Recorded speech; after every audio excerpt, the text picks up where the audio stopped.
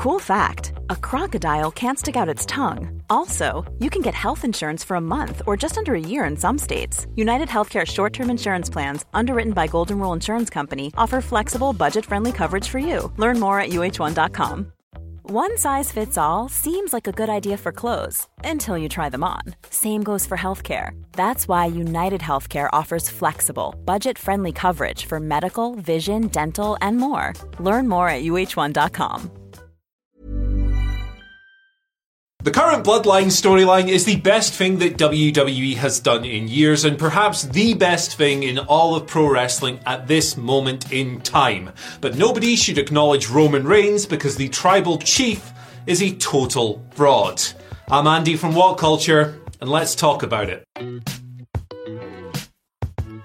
So let's begin this one by acknowledging that yes, this storyline is absolutely excellent. It has brought back long-term storytelling to WWE, a concept that had been a meme, basically, for the entirety of WWE's past 10 years or so under Vince McMahon. It just wasn't something they did.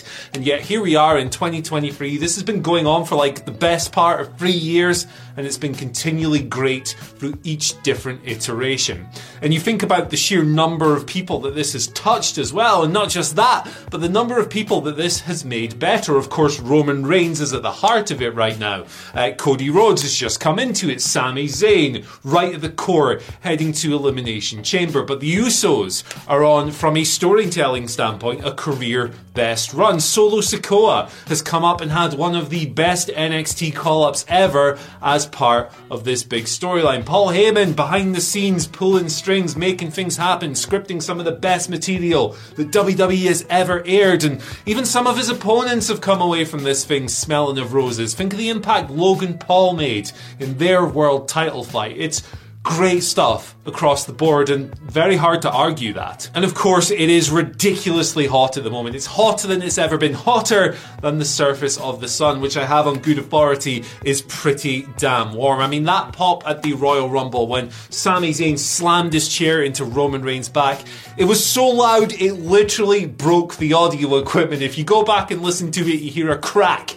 That's how loud the arena was. The cameras, the microphones, whatever, they just couldn't cope momentarily. And heading into Elimination Chamber, it's popping nice TV ratings, it's selling tickets, it's getting people engaged. It is routinely out of this world, explosive, hot, over, whatever word you want to use. Roman Reigns himself feels absolutely gigantic at the moment. He has become the version of himself that people wanted throughout all those grim babyface years where Vince McMahon was desperately trying to install this guy as the top good guy in the company at the expense of people like Daniel Bryan and other surging favourites. This artificial Superman push, reminiscent of John Cena's worst years, reminiscent of Hulk Hogan's worst years.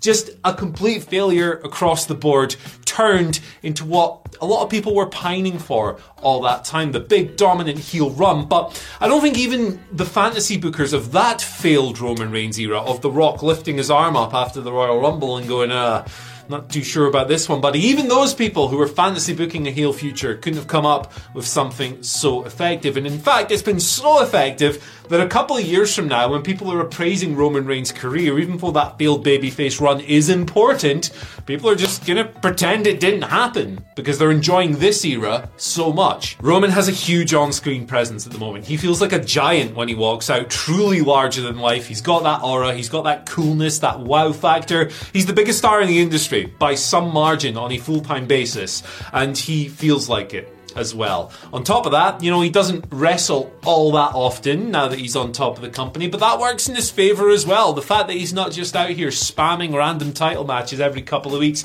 it preserves that aura, it keeps him feeling special. It means that when he finally does step in the ring for a big title fight, it's even grander than it would be if he was a fighting champion doing this every week. So yes, the past 3 years of Roman Reigns have been a complete objective triumph. I mean, just look at the business WWE is doing right now. But what are the main things you think of when you consider Roman Reigns, when you consider the tribal chief? It might be the great promos, it might be the great matches, it might be the fact that he's just ridiculously handsome, even more so under this new character. It might be that, hey, maybe this guy should have been a heel all along. I don't think any of those things would necessarily be wrong. There's a lot of different ways to view this character, but for me, me, they're almost entirely positive. Not just for what they've done for Roman, but the company as a whole. But one word that probably creeps into your head when you look at Roman's win-loss record, when you look at how he's booked, and when you look at how long he's been a champion for, the word dominance maybe pops into your head. In fact, it's probably one of the first words that does. But the truth about Roman Reigns' current run is that he really isn't dominant at all.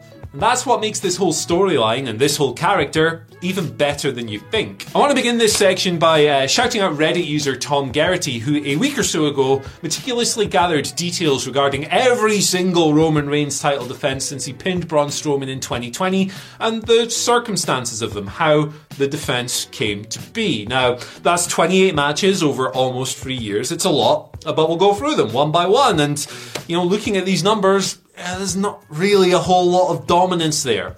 I'll explain. 28 matches. Of them, 7 featured low blows. A shortcut.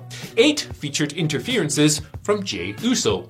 Also a shortcut. 6 featured interferences from other people. You get the point now. 3 of them featured the use of an illegal weapon. In at least 6 of these matches, Roman was visually pinned or visually beaten before eventually securing the win. And in 8, there were referee bumps that directly fed into the outcome. So, 28 matches. How many clean, decisive, dominant wins do you have within them? A total of 8. Which is less than 30%. And on top of all of this, at Royal Rumble 2022, he faced old rival Seth Rollins and technically lost via disqualification, but still retained the title. And then before that, he wrestled Sami Zayn in their first title match on SmackDown, and he only won because Brock Lesnar came down and absolutely murdered Sami before the bell. He never stood a chance. So those are the numbers, but what do they mean? They mean that Roman Reigns is a gaslighting supervillain who has somehow not only manipulated his family members into doing his bidding on screen, but they've also manipulated you into receiving him as dominant. And this is why this whole storyline is so great. This is the secret sauce behind this whole deal, the whole past 3 years. You ask the average WWE viewer why Roman Reigns is so good, and they'll probably say, well, he's been champion for X amount of years. He's really dominant. But that's the work, brother. He really isn't at all. And when people sit here on little chairs and make videos pointing out that he isn't a dominant guy and that he isn't this all-conquering, incredible competitor of a bloke, it's not nitpicking, it's not complaining, it's not trashing the angle. We're not sitting here going, he relies too much on referee bumps. This is a good example of those tropes done extremely well, because WWE and Roman Reigns have worked you into thinking he is dominant, and that's kind of the whole point of pro wrestling. Roman Reigns is rarely clean, decisive, and dominant. He rarely wins matches fairly, less than 30% of the time, as we've just ran through. And yet he convinces people that he is these things, and that he is this incredible competitor, and that he is the best in the world in kayfabe. And somehow, despite relying on all these tropes, he stays credible. That is the work of a fantastic story. It has tricked everyone. And if you're above being tricked, if you're above being worked, why are you even watching wrestling in the first place? Because the truth about this bloke's character is that he is a coward. He is a deeply insecure coward who stacks insurmountable odds against his opponent, be it through family members, Paul Heyman, ref bumps, weapons, whatever. He builds this wall that nobody could ever hope to scale. He makes the odds as one-sided as possible in his favour. He is a schoolyard bully. And when you strip away those projections of dominance, when you get rid of the larger-than-life persona, of the facade this character presents to the world, of this giant figure looming over all of pro wrestling, what Roman Reigns is a fragile little man. He uses every single shortcut in the book, and that's why it's so glorious, because he projects the opposite. He makes people think the opposite is true. It is a masterwork from a rich, complex television character, the best WWE character.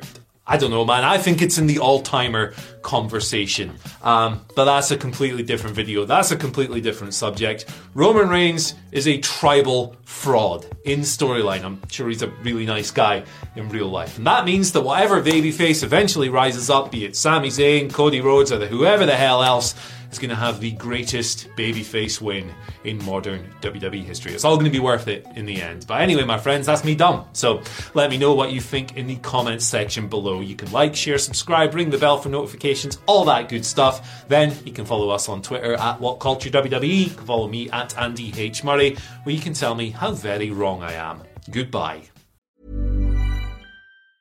Hi, I'm Daniel, founder of Pretty Litter. Did you know cats tend to hide symptoms of sickness and pain? I learned this the hard way after losing my cat, Gingy. So I created Pretty Litter, a health monitoring litter that helps detect early signs of illness by changing colors, saving you money and potentially your cat's life. Pretty Litter is veterinarian developed, and it's the easiest way to keep tabs on your fur baby's health right at home. Go to prettylitter.com and use code ACAST for 20% off your first order and a free cat toy. Terms and conditions apply. See site for details. Hey, it's Paige DeSorbo from Giggly Squad. High quality fashion without the price tag. Say hello to Quince.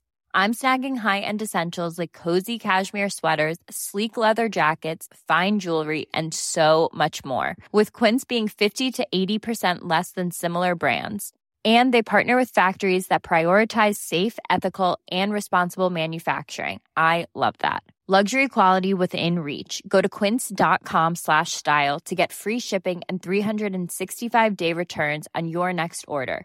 Quince.com/style. Ever catch yourself eating the same flavorless dinner 3 days in a row? Dreaming of something better? Well, HelloFresh is your guilt-free dream come true, baby. It's me, Keke Palmer. Let's wake up those taste buds with hot, juicy pecan-crusted chicken or garlic butter shrimp scampi. Hello Fresh. Stop dreaming of all the delicious possibilities and dig in at HelloFresh.com. Let's get this dinner party started.